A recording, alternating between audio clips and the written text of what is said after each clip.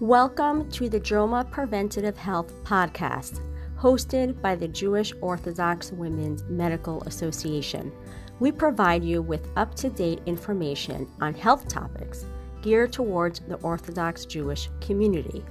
This podcast content is provided for informational purposes only and is not intended as medical advice or as a substitute for the medical advice of a physician. Welcome to the Jewish Orthodox Women's Medical Association, or JOMA podcast. I'm your host, Elisa Minkin. I'm a general pediatrician, and I'm really honored and really excited to be here today with another proud JOMA member, Dr. Rachel Berman.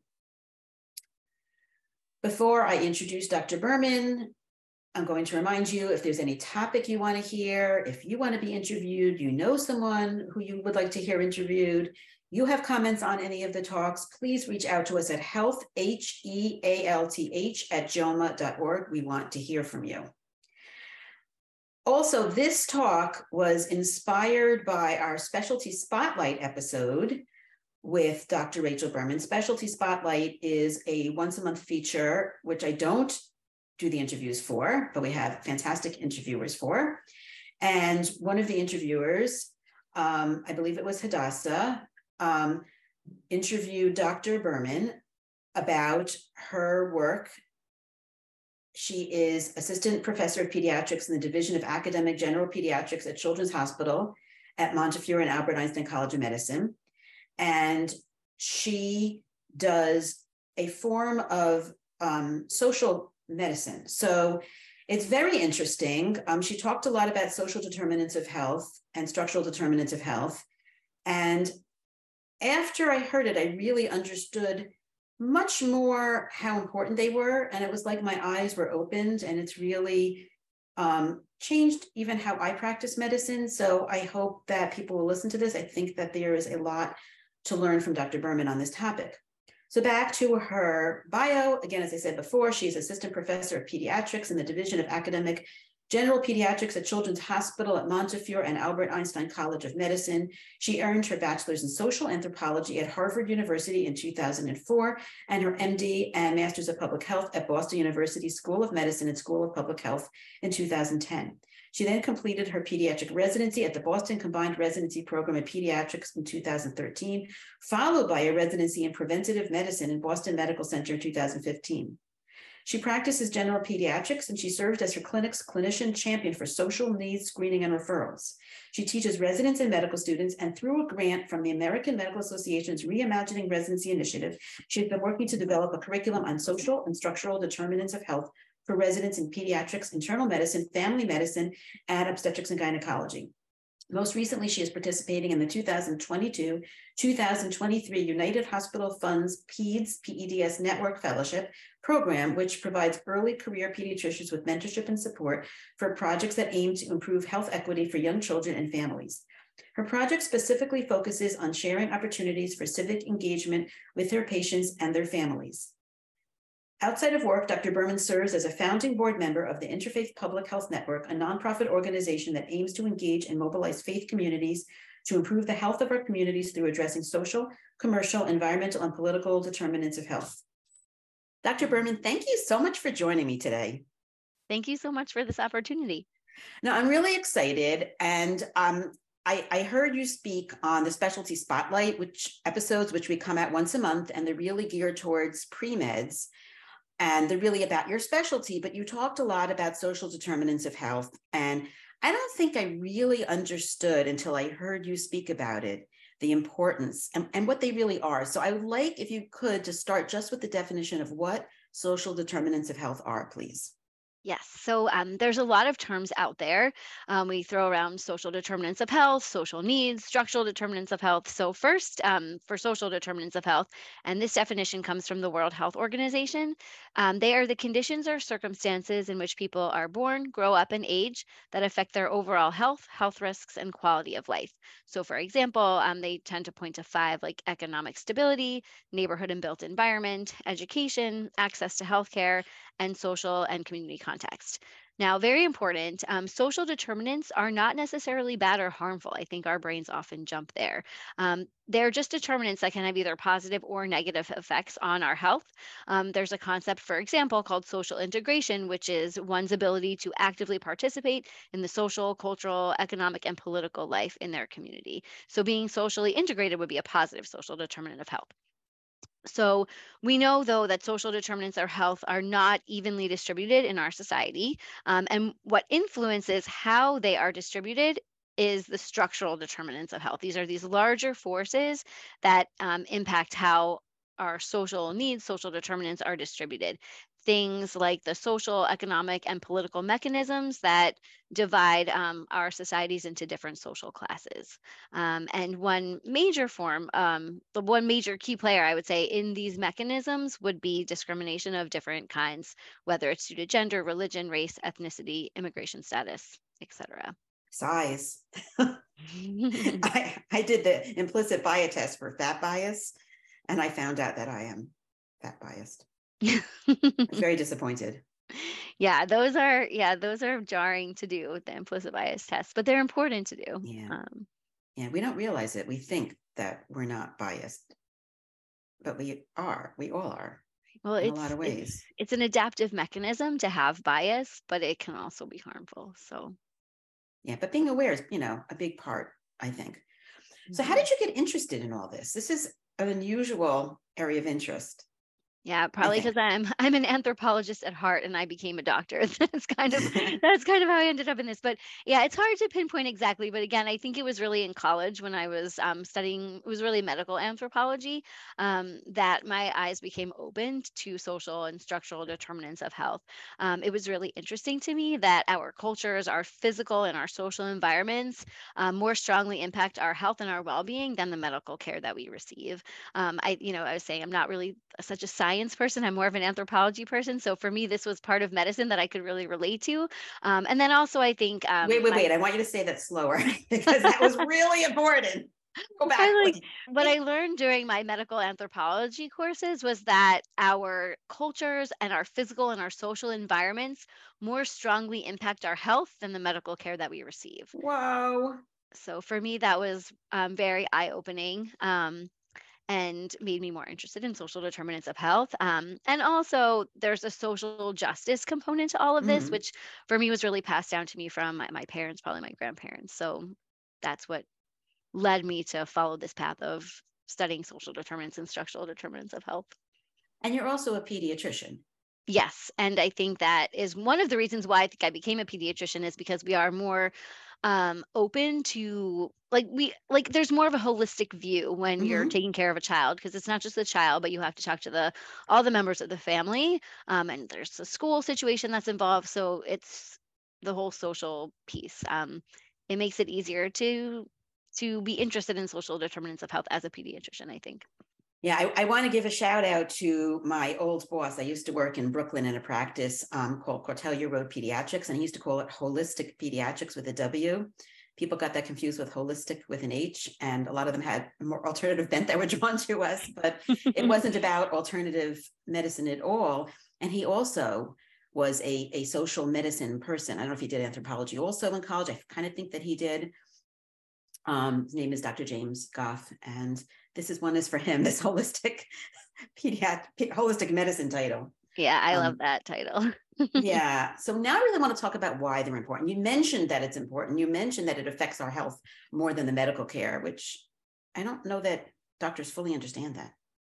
Right. So I alluded to that, but these are a lot of different studies, but they've shown that only about 10 to 20% of our health is determined by the healthcare that we receive, and about 40% or more is determined by social and economic factors. Now, it's also important to note that social and economic factors deeply influence these other contributors to our health, including our health behaviors. So things like, smoking, how much exercise we get. Also, our access to healthcare and our physical environment are very much determined by social and economic factors. So I was saying there's been a lot of studies. That was a computerized model that gave those percentages, but a lot of studies have looked at, income and health, and also types of employment. And they've shown that, your level of income and also your type of employment might, is associated with your risk of having a heart attack. Also, people who have diabetes, depending on their income and their, the proximity that they live to a grocery store affects their management of their diabetes. And as you said, a lot of doctors don't realize this. I think like a lot of people in general don't realize the importance of social and structural determinants of health, because in our healthcare culture in the United States, we're less focused on health prevention, Mm-hmm. which again, the pediatricians have an advantage there because Mm-hmm. everything we do is prevention. And we're much more reactionary in our healthcare culture. We're focused more on treatment once someone already has the disease. Right before I got on this podcast, I saw an ad for it wasn't an ad, it was an article about a program where people can call in for maternal mental health because they saw that maternal mental health is not doing well in this country. And so it's an emergency hotline that they can call in. And I said, well, that's nice. That's not a bad thing. It's a good thing. But to me, it's so reactive because it doesn't get to any of the problems that led to the decline in maternal mental health. Right. I think that's, there's like a larger discussion, but I think in the United States, we are reactionary like that. In other countries, and I have like beautiful slides that I share with our residents about this, but like with our life expectancy compared to other countries, and so much of it is related to how we spend our healthcare dollars. So we spend it much more on treatment. Other countries do more prevention. And part of that prevention is actually investing in social services, not just Right. investing in healthcare. So, yes. Right. I've heard that there's going to be a push towards more value-based care. I feel like there already kind of is. I don't know. I'm not like an health economics person. So Right. like I feel Right. like that might be a good thing. That could But change things. I mean, if we're making money from keeping people healthy, I mean, the bottom line is it's still an industry. It's still an yeah, industry. You still and it's need to make becoming money. You need to make your shareholders happy. You need to show the value, right? So I don't know. I'm idealistic. I'm hoping that someday it will make money for people to be healthier because right now it doesn't. Yeah, and I think in general that's good to be incentivized by keeping our patients healthier. The problem is that if you're working in places where there's more social needs, it's going to create a larger gap with our worse health inequities, because people who are coming from places where social determinants of health are unevenly distributed are Oh, more negative, right? So if there's more social needs, then no matter what the doctor does, you're not gonna, be able to get these people as healthy as someone who's living in a, you know, more resource filled environment. You like to talk with obesity, right? So, I mean, we take care of so many kids who have obesity. I can talk to them until I'm blue in the face about the importance of right. exercise and eating healthy. But if their parents don't feel safe sending them to the park, or if they don't have money to buy fresh fruits and vegetables, like no matter how much of that value type of care I provide with education and prevention, these are larger forces again than me that are influencing my patient's health. It's absolutely true. And this is a hot topic for me. You look at my podcast lately, that's all I'm doing, because of the AAP guidelines. And I think we're so frustrated because yes, we want to be preventative. The guidelines were not about prevention, first of all, by definition. But we have so much on our shoulders that we feel like we can't do.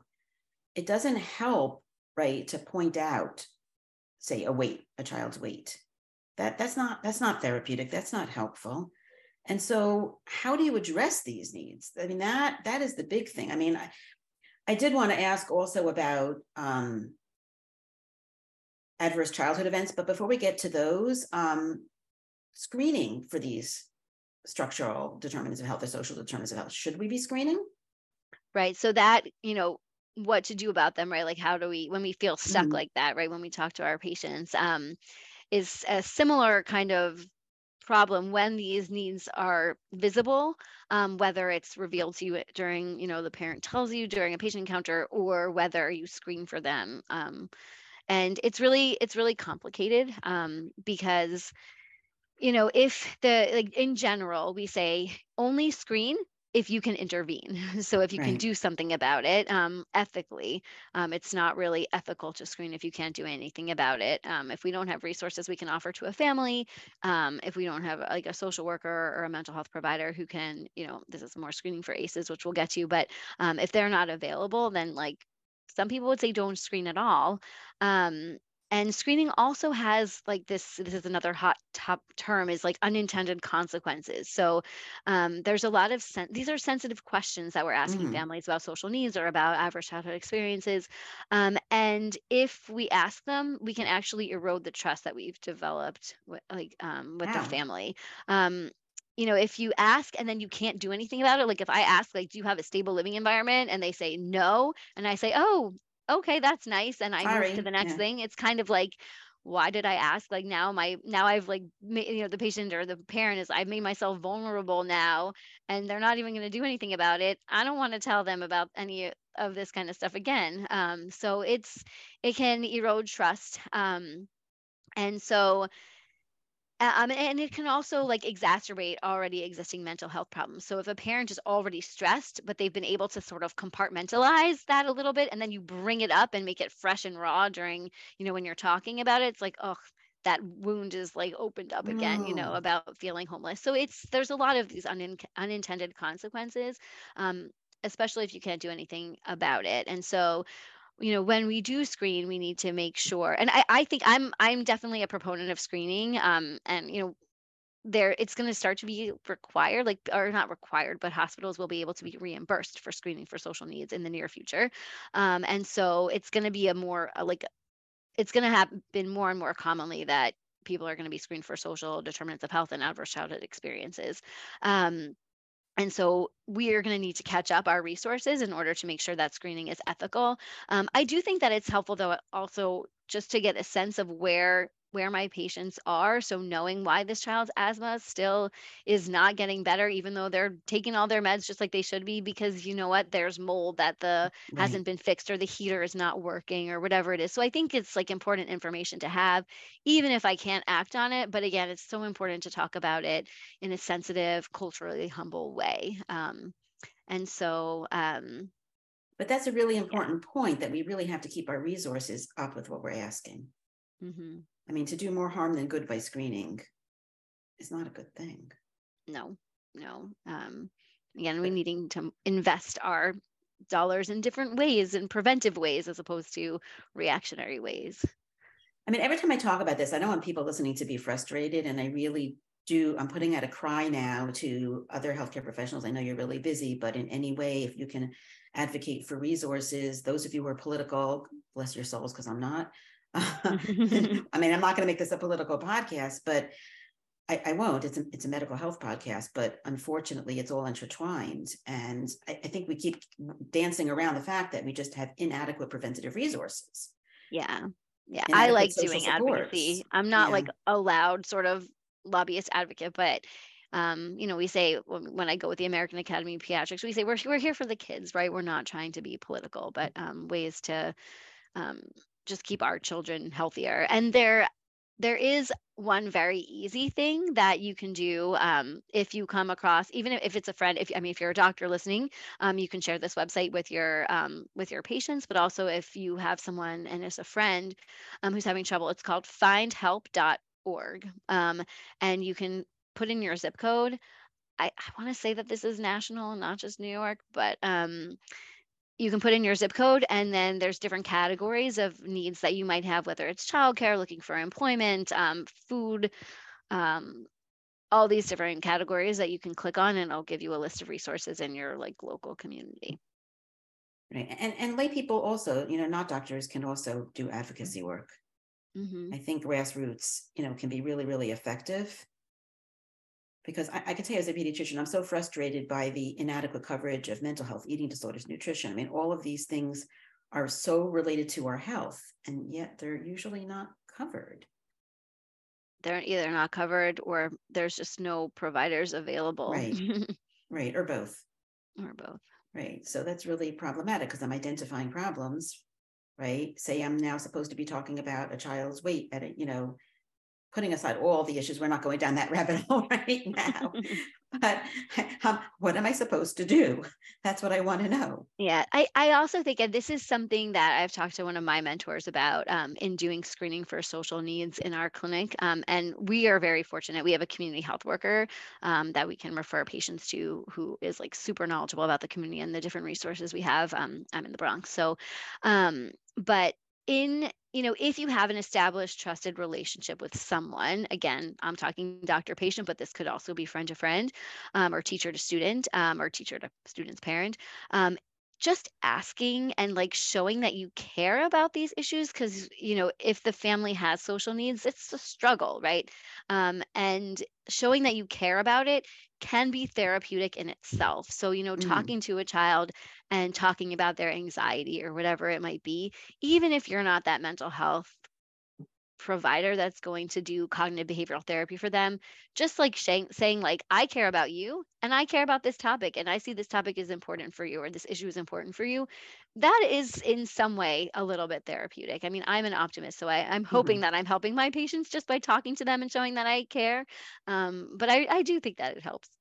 I think it helps also to understand that when you're providing a treatment and you're open to the fact that the treatment might not really be realistic.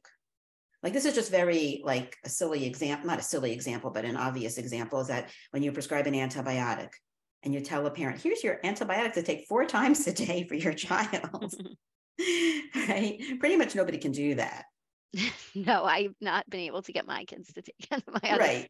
So I think pediatricians are really good about that. We try not to do anything more than twice a day, but to also know, do they have a refrigerator? Do they have working electricity? Like all of these kind of things. Do they have access to fresh fruits and vegetables before you tell them to go eat more fruits and vegetables?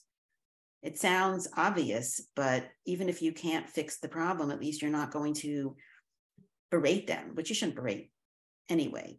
It should factor into how you do your care. Mm-hmm. Exactly. Just having awareness that this could be problematic for a family is really helpful in how you give them that anticipatory guidance. Yeah. Right. I mean, this is why I like to refer to a nutritionist and not just try to give pat standard nutrition advice to every family that, goes through. I only have a few minutes. It's not going to be tailored. Right. But a nutritionist can go through their daily schedule or the weekly Exactly. schedule and know when the parent's working, when they can cook at home and provide healthy food. Mm-hmm. Right. And we're working very hard. I'm part of Allied Pediatrics, which is a large pediatric supergroup. And we had someone who was our nutritionist. She left, and we are now creating a list so that we have coverage for everybody. All insurances, Medicaid, everything. We have to find somebody. We can't just throw up our hands and have no resources. It's not okay. And that's great. I think, and that collaboration is also really important because, I feel like a lot of hospital systems or clinics are sort of independent silos, but if we can collaborate and share resources, that's really helpful. Yeah, I want to talk a little more about silos because that's a really important point. And that's something that I feel very passionately about collaborating. So I'll let you talk a little bit about that. Yeah, I'm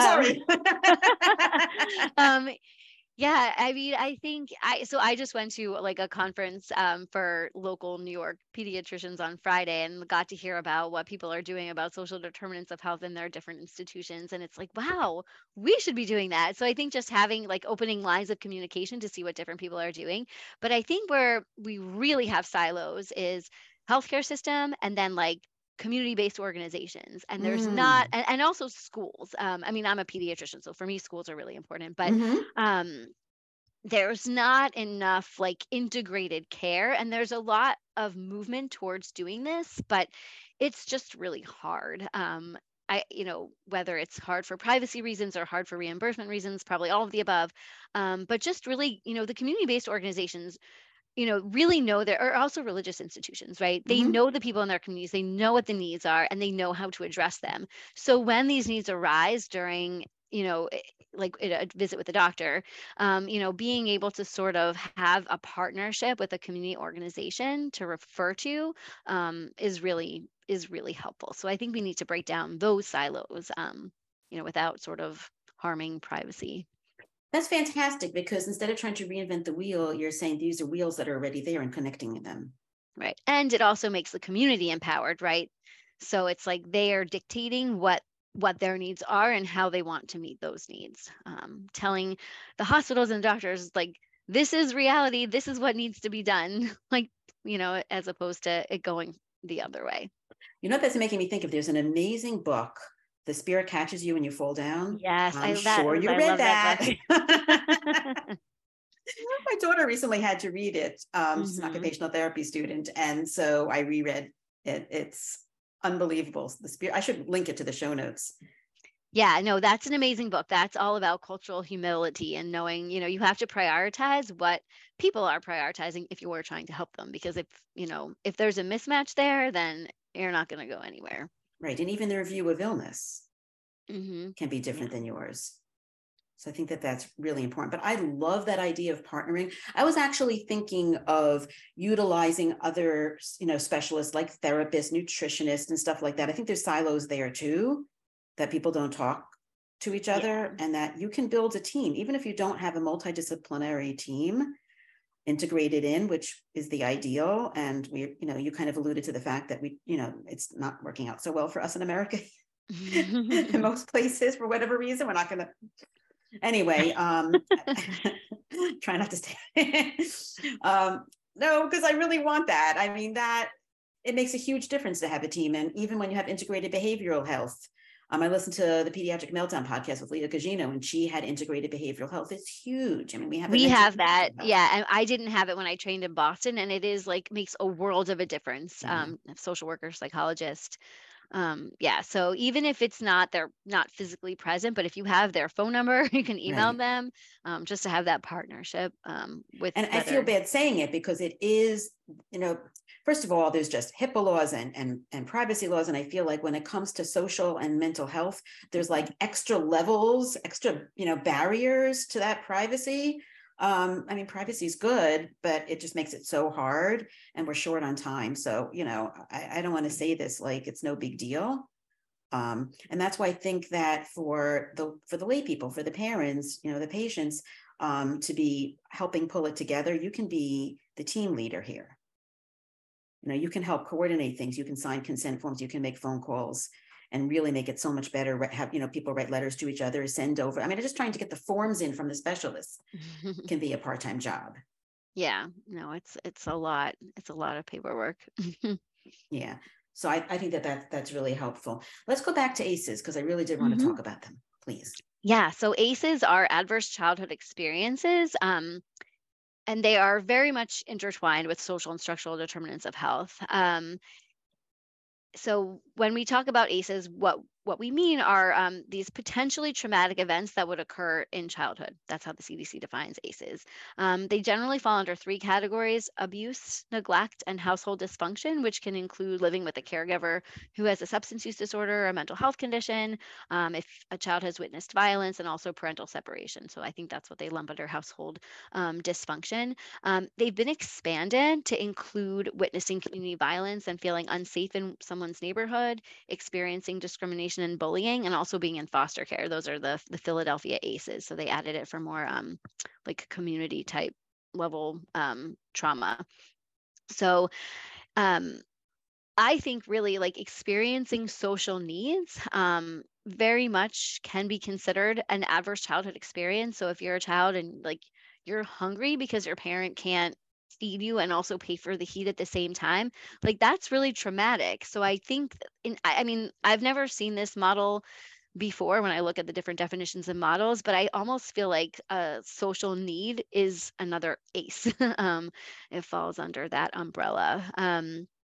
And I think that when we address one, we have to address the other. And when we are trying to address a trauma, we also have to think about social needs and what's contributing. I think about it in this triangle, right? So social needs, adverse childhood experiences, and structural forces. They're just sort of this whole kind of.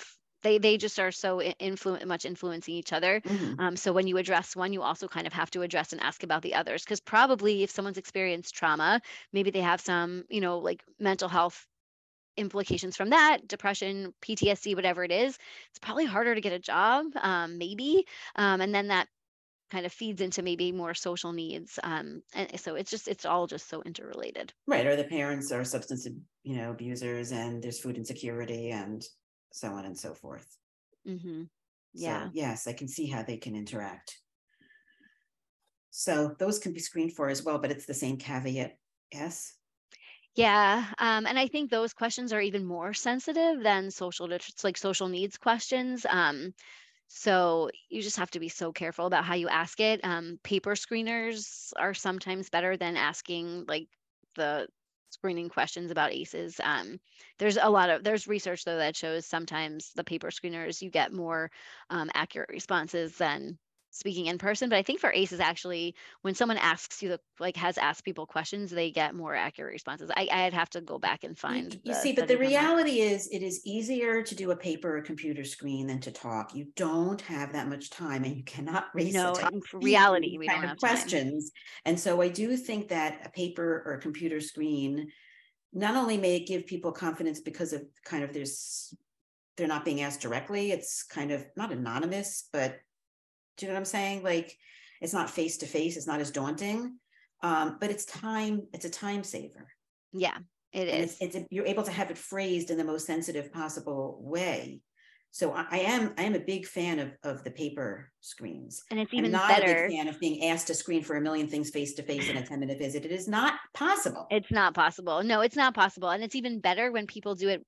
We have my chart. So when they do it prior to the visit and then it automatically populates into your chart, that's like a 1 in a million. It never happens. But when it does, it's such a gift. I don't know Otherwise, we anything have to about that. be I've never had such an experience. Otherwise, we have to like type, you type in each of the responses. But anyhow, that's like a primary care frustration talk. Right, because the flip side of not picking up something that you may not be able to address adequately is not knowing what's affecting your patients. I mean, it's so obvious. And that's why I think if you can't do anything sort of immediately about it, you have to talk about it in a sensitive way, be culturally humble and say, thank you for sharing this with me. It really helps me understand, what's going on and how it's affecting your health, and like we're going to work on this together. Like this is going to be a long-term process as opposed to like see you later in a year when you have your next annual checkup.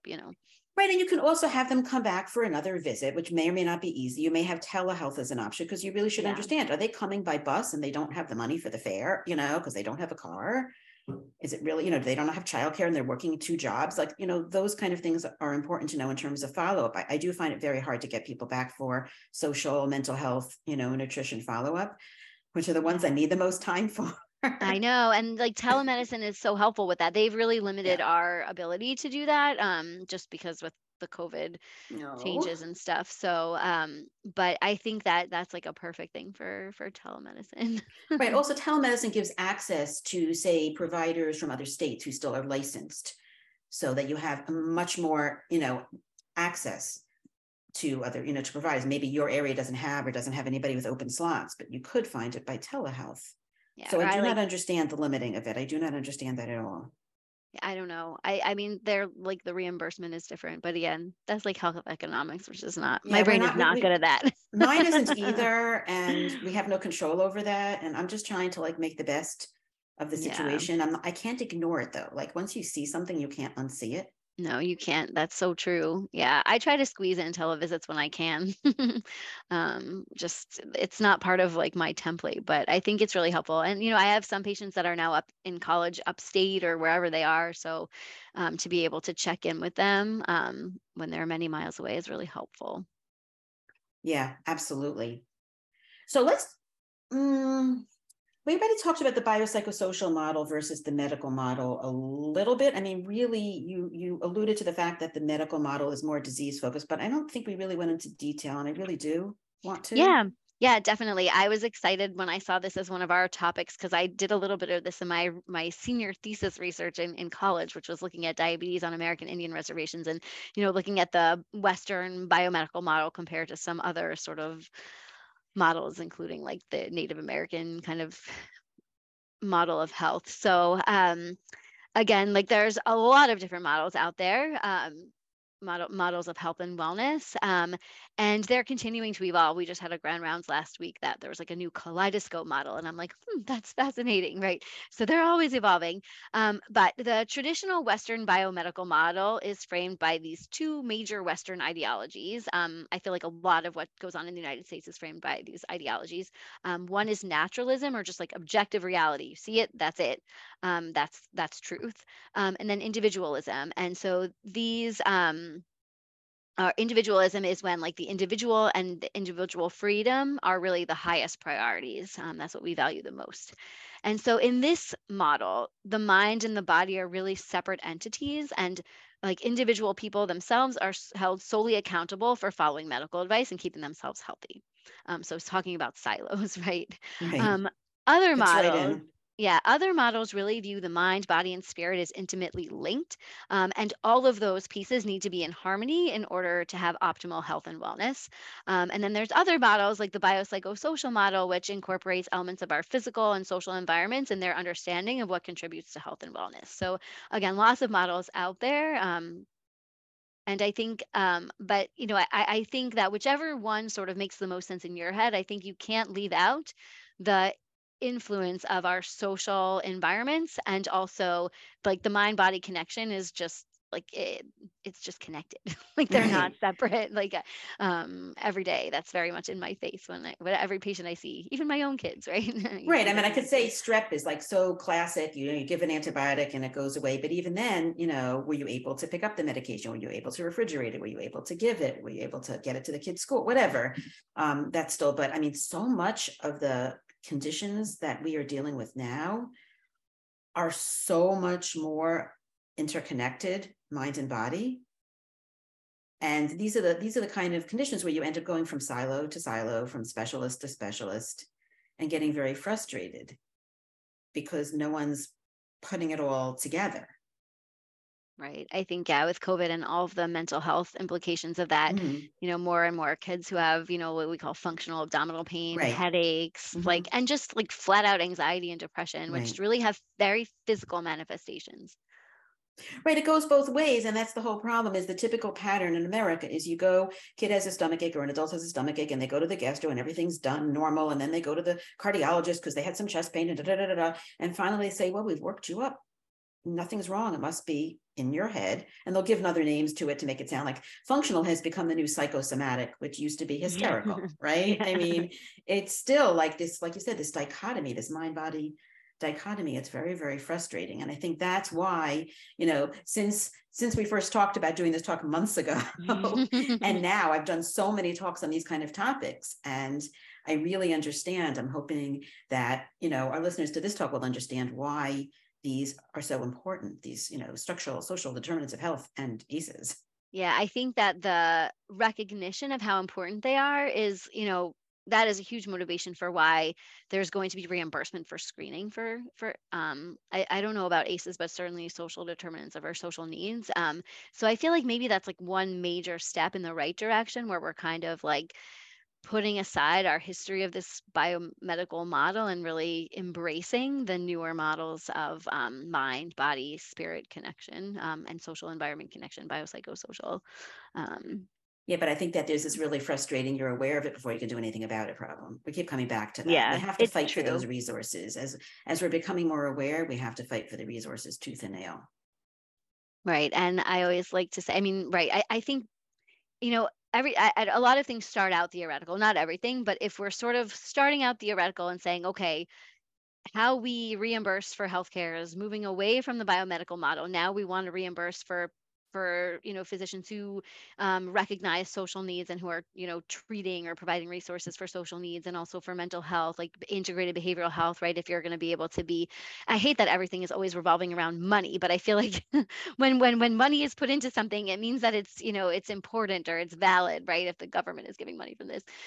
So I think that if we're sort of recognizing that this theory is maybe going to be more helpful to people, this biopsychosocial model, um, and then it'll hopefully trickle down to some resources. But I'm maybe that'll start to undo that that sort of emphasis on treatment and being reactionary, maybe it'll start to move us a little shifting to like prevention and like investing more in like social care as a preventive method. And we're going to need financial incentivizing. I'm sorry. I can't be as idealistic as you. Yeah. So let's talk a little bit about, we were kind of alluding to what multidisciplinary approach or these resources. What are we talking about? Right. So I think that there's like that quote, like I don't know. Well, anyways, I think that we have to recognize, I mean, I like as a physician or maybe someone who's a teacher or, whatever your profession is, recognizing that you can't do everything. I think that's really hard for doctors. It's hard for pediatricians, like to not be able to just fix things and be able to do everything on your own. But recognizing there are other experts that you need to work with as a team. So whether it's the nutritionist or the social worker, psychologist, and a community health worker who are going to be better at doing something than you are, right? They know more about something than you. And so being able to work together and it's hard because again we have these silos of the community based organizations, separate mental health clinics, separate, primary care offices. So trying to break down those walls, and whether that's through partnerships or through if it's through like a physical presence, if you're hiring a social worker in your practice, your health, like primary care practice. So that's what we have. We have integrated behavioral health and we have a community health worker. So I think that's starting to, just really recognizing the importance of a multidisciplinary approach to social needs and just to health and well-being in general. Right. I want to go back to something you said a while ago. You also mentioned the individualistic part of our culture. And I do see that. I see that with healthcare professionals, all thinking it's me, right? It's my job, right? More of an individualistic approach. And also for the patients / parents, like I have a lot of resistance to getting on board with a nutritionist. And it's not even necessarily related to access or coverage. It's no, I know how to do this. I got this. Right. Yeah. I mean, they say it takes a village, right? And we all know this in our different communities, even though our like theoretical, like sort of Western culture is very individualistic. I don't think that's reality for most people. I mean, I guess it all depends. It depends on your community. I don't feel that in my community, but maybe I'm lucky. Right. So we all kind of look out for each other, take care of each other, help with different things going on. So, but yeah, so with this individualistic, right, that's what's building these silos, and we need to sort of recognize that we're coming at these issues with that individualistic mentality and sort of say, no, I'm going to stop that and try to really think about who's the best person to work with. And, being open to hearing from someone who might know a little bit more than you because they went to school for that or have had that experience. Right. And I like how you keep talking about how you can be connected within your community. And I really think that the connections are the answer here. Right. Yeah.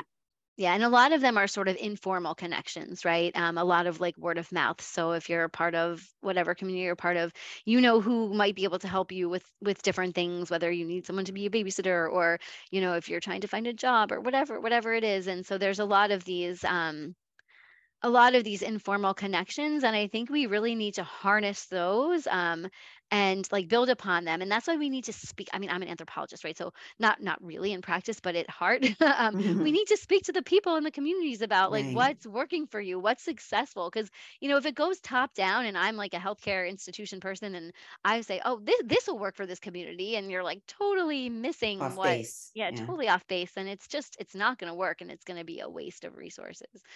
So I think really talking to people and finding out what they need and what they think is best to address it. But also, like you mentioned before, like don't reinvent the wheel. Like most of the communities where we want to do, where we want to make any sort of changes, whether that's, addressing social needs for health or whatever change it is, there's probably like the community has probably already recognized that need or that issue, and they're probably already doing something about it. So kind of find out what it is. And again, like invest in that. Work with them on that. Right. So for example, you could have somebody from the community who has a certain service present to the doctors in the community so that they know about them, so that they can refer to them. Because what I was thinking before is, there may be things going through word of mouth, but only some people get that word of mouth and other people are missing out on it. Yeah, definitely. Another example. So we actually have like a food pantry, like next to my clinic, like there's a community center. And like it took years, I think, for us to realize that it was there. So, Oh, wow. it's sort of like we don't, I walk by that building every day, but I've never gone into that building. And so I think just, being willing to go into that building, and just talk to people in the community to figure out, what's already going on and spreading the word. Right. No, I think that that's really, really valuable. And you can find that out, say, as a healthcare professional by asking your families in your practice and Yeah. starting to, make lists. I just got a list of feeding therapists from a local gastroenterologist. I never thought to ask before. It's like 10 Mhm. pages long for all of Nassau, Suffolk, Queens. Oh, wow. Yeah. Right. So, I mean, we really have to have those resources and connect to them and not just think that it's just about, I'm going to refer to the gastro, I'm going to refer to the cardiologist. The other piece of it though too is if we're going to try to partner more with community-based organizations or at least illuminate the services they provide, like it needs to be sustainable. Like they need to be funded somehow. Right. So, which is part of the challenge. Right. No, for sure. I've been through that as well. Mhm. Okay. I wanted to have you talk just a minute about Maslow's hierarchy. Oh yeah. So this, also going back to some theory stuff, and I'm not an expert on this. Did not do thesis research on this one, but I googled, Maslow's hierarchy, and I found out that it was created by Abraham Maslow, who was a psychologist. Now I know about Maslow's hierarchy. I did not know that his name was Abraham Maslow. So, anyways, so he is a psychologist though who developed a theory that we need to have our most basic needs met before we can achieve higher level needs.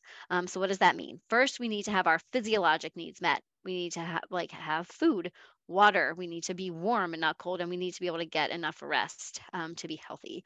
The next kind of level beyond that, higher up need is our safety needs. So making sure we feel safe, secure, not threatened. The next level beyond that is our needs for belongingness and love, and then also being able to give love. And then once we have those needs met, we feel like we belong, we feel loved, then we can focus on achieving these like higher level needs of self respect, respecting others. Um, Beyond that, our aesthetic needs, making our lives more beautiful. And then ultimately, we can achieve self actualization. So that was his like highest level need. That is when we reach our full potential and are like the best people that we can be. So the way like I think when I first learned about this, like it kind of seemed like, developmental psychology, right? So as you grow older, you start to be able to meet those needs more independently, each of those different levels of the hierarchy. But for an individual whose physiologic or safety needs are not met, they can never reach that full potential. They can never reach that self actualization. And it's best for society, all of the different communities, wherever we live. It's best for our whole society for all of us to be able to reach that full potential. Um, and so, we need to make sure that even if it doesn't directly affect us, that, the next neighborhood over, maybe like their social needs need to be met because you know what? It's going to impact me because we are all interconnected and Mm-hmm. intertwined. For someone who grows up in poverty or in a community where like women don't become doctors, right? Like that person might have so much potential, but it's not going to be actualized if some of their basic needs are not met, or even that belongingness, right? Feeling like you belong to, a group of doctors or whatever it might be. So we need to help everybody be able to get all of those needs met, to reach full potential. And that hopefully will make, will help us get rid of some of these barriers that we keep facing, that we've been talking about. Right. I love that. Was very comprehensive. You went all the way through.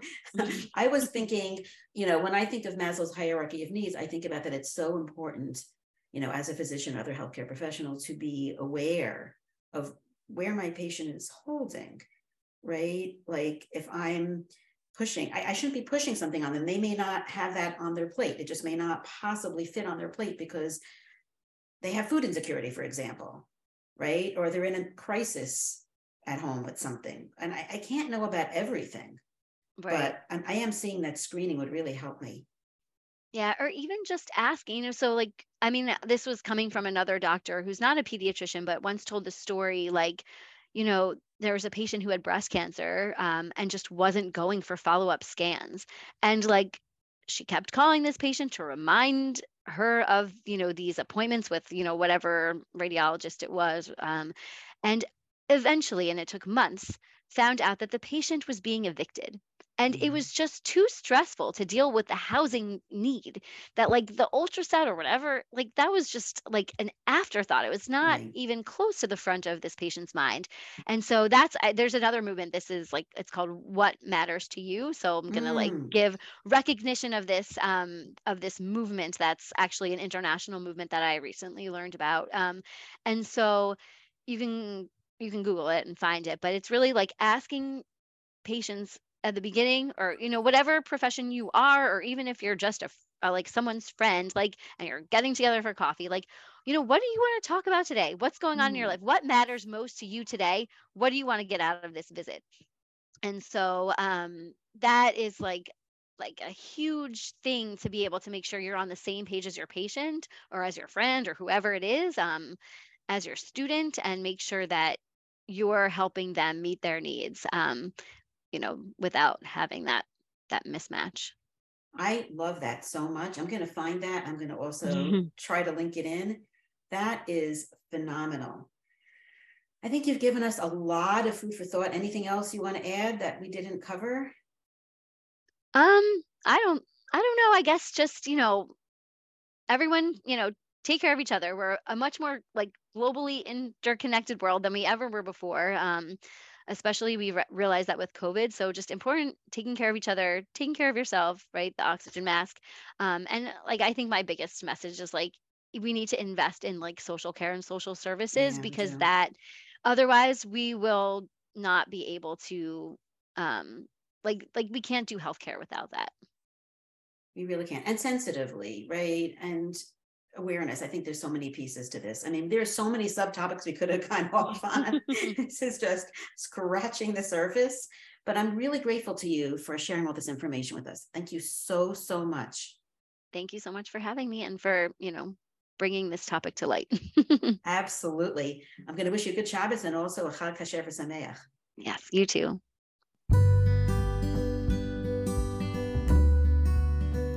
Thanks for listening to the JOMA Preventative Health Podcast. If you've enjoyed this, please rate and review us on Apple Podcasts and share this with your friends.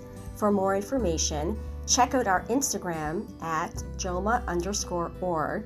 Check out our website, www.joma.org, that's JOWMA.org, or email us at health@joma.org.